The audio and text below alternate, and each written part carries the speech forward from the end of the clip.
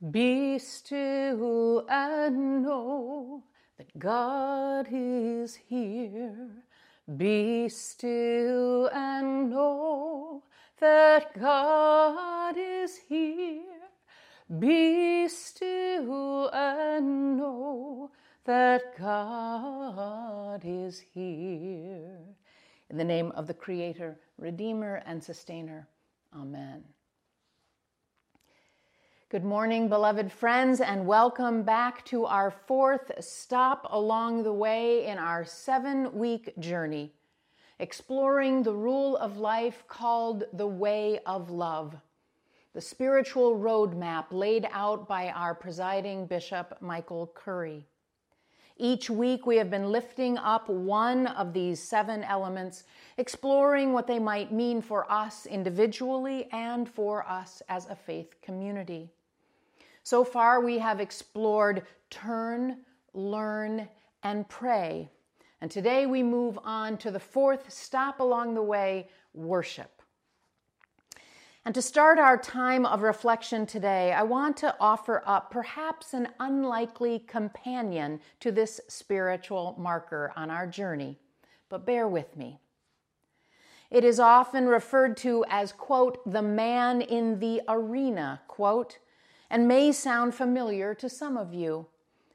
It is part of a larger speech that was given by President Theodore Roosevelt in 1910. It has been used in many, many ways over the years in politics, in sports, and most recently by social researcher, writer, and faithful Episcopalian Brene Brown. But I suspect this might be the first time that it will be used to be a part of a reflection on the importance of worship in our spiritual lives. Listen to the quote.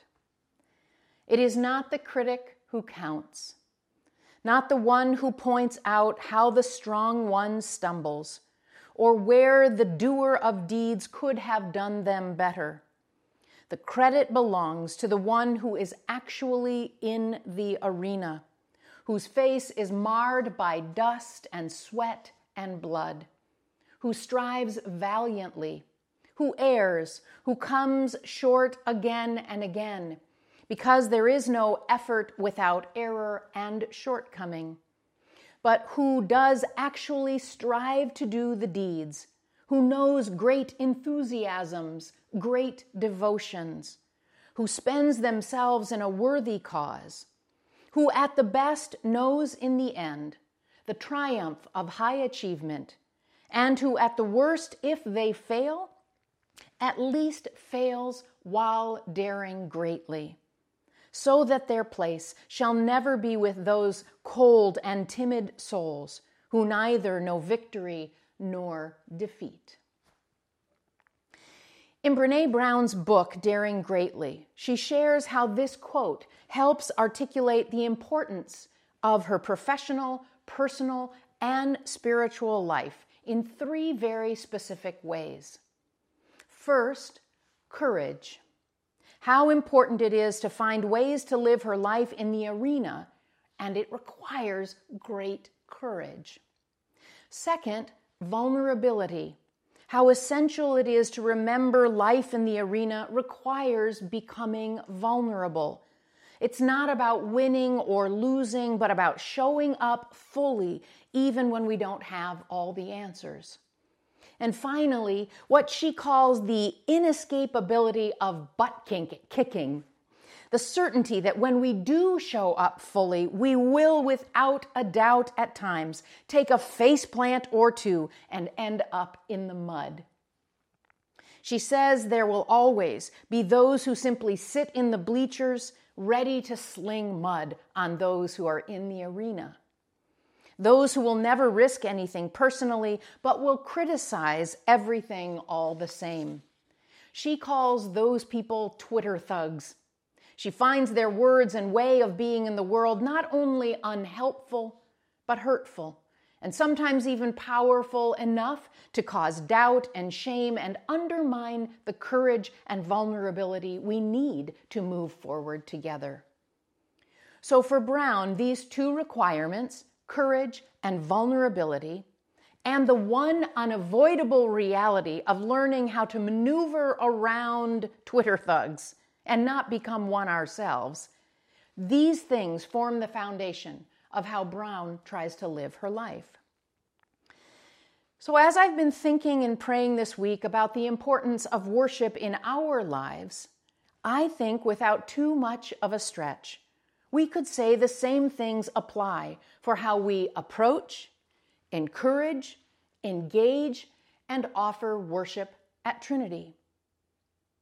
Last week, your vestry and I approved the final version of the 2030 vision, a 5-page, single-spaced, compelling narrative, 2 years in the making, offering a picture of who we believe we can grow into with God's help, serving and worshiping as followers of the way of love in the decade ahead.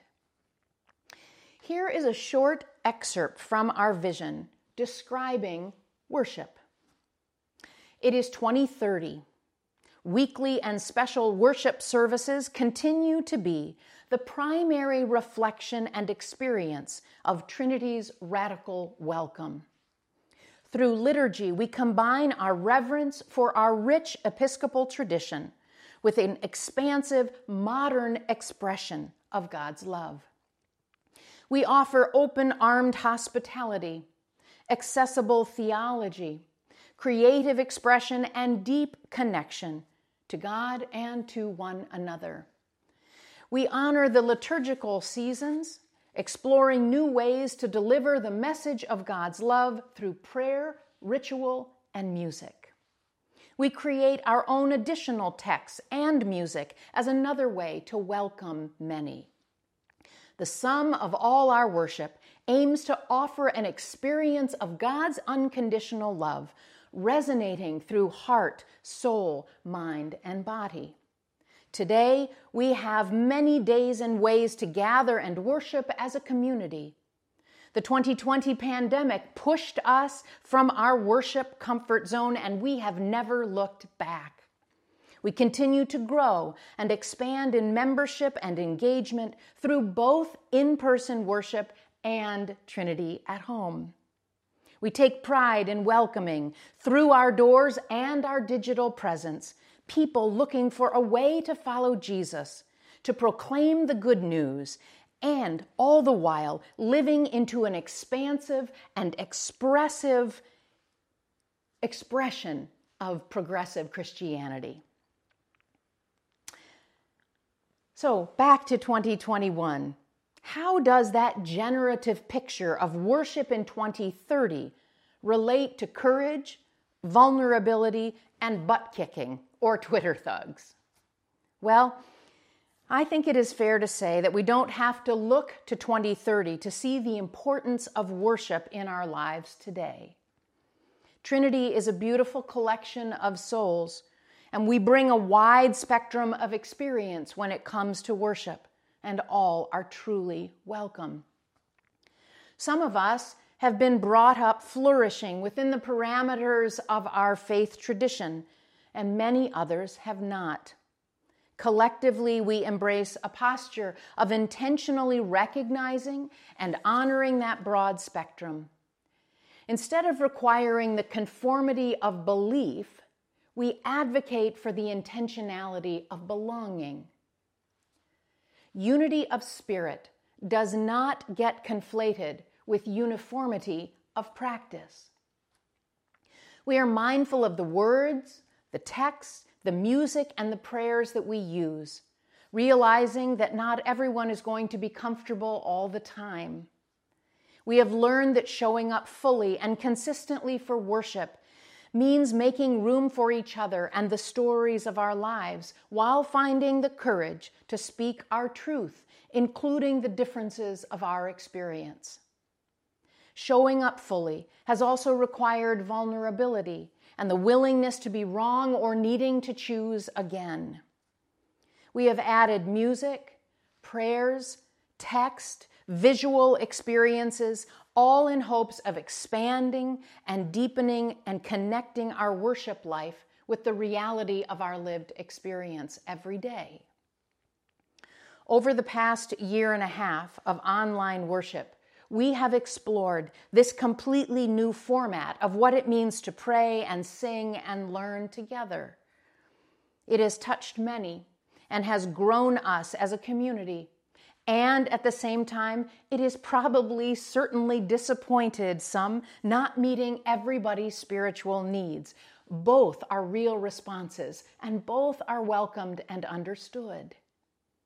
If this time over the past 482 days, who's counting, since we have worshiped together face-to-face on a Sunday morning has taught me anything, it is that worship is a dynamic vehicle to grow us as followers of the way of love. And if we continue to be courageous and vulnerable, God will bless us richly.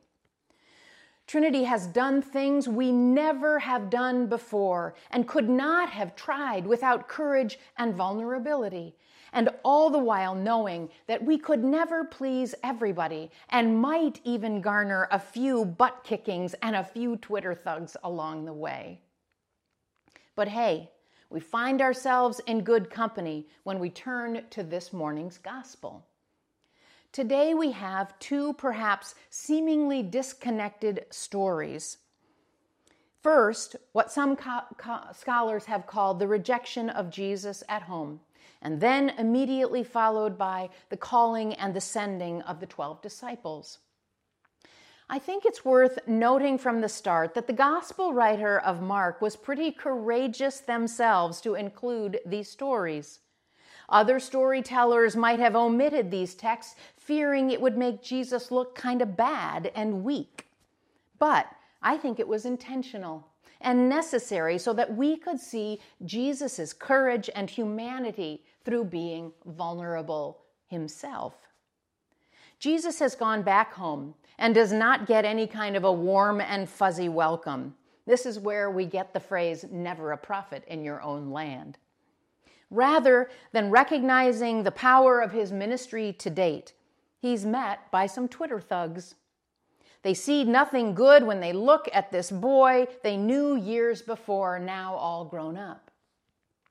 All they can see is a hometown boy who's made it big and maybe has grown a little too big for his britches, as my grandma used to say. They are either unable or unwilling to celebrate what is good and holy and powerful about Jesus' ministry to date. They are Twitter thugs for sure. Trapped in their comparisons and complaints, they are definitely not in the arena with Jesus and are not remotely interested in receiving his blessing, let alone sharing in his ministry. Even Jesus seems to be flustered by their reaction, but rather than engage their negativity, he shakes off the dirt of his sandals and moves on, staying focused on his primary call. This feels like a turning point in the narrative to me and a good noticing for us when we think about worship. While the text does not tell us, I wonder what it took for Jesus to simply hear their critique and then choose to move forward nonetheless. I don't know about you, but there have been many times since we started Trinity at Home when I have struggled to keep going week after week with this way of worshiping together. It takes a village of courageous people stretching themselves beyond our comfort zones.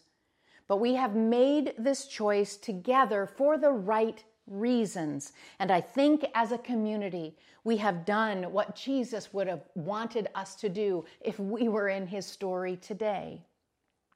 Jesus seemed to be laser focused on the good and the holy and cultivates the courage that it takes to resolve how you find a way to keep moving forward, even in your own doubts.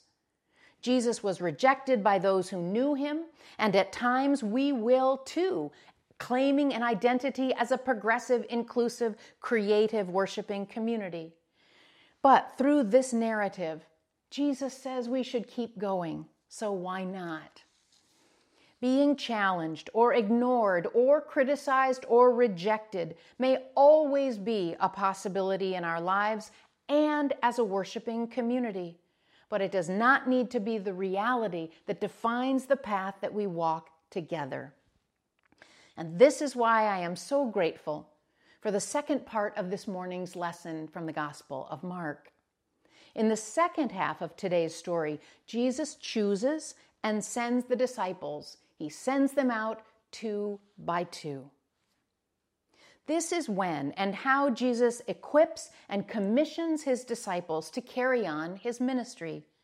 They are, for the first time, called to be active partners in Jesus' ministry, and it is here that we too are invited to do the same both in our lives and in our worship.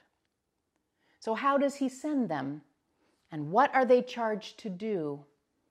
His instructions depend on courage and vulnerability. They are told to go out in pairs.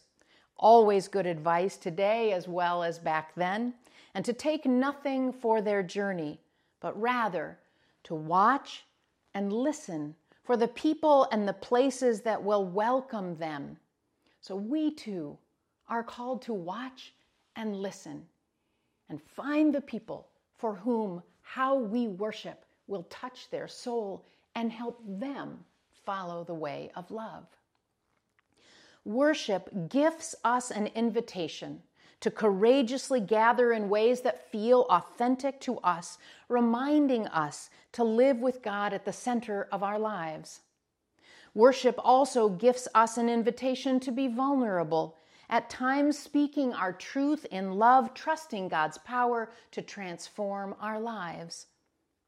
So let's keep walking the way of love, my dear ones, looking for those holy cairns, those markers along the way that help us recognize and remember that we are God's beloved, turning every day towards an expression of love, learning how our lives and stories connect to the ancient wisdom of our tradition, praying with the intention of privileging the divine for even just a moment every day in our lives, and then worshiping together again and again and again in oh so many ways as we move along this way of love, because wherever 2 or 3 are gathered, their love is in the midst of us.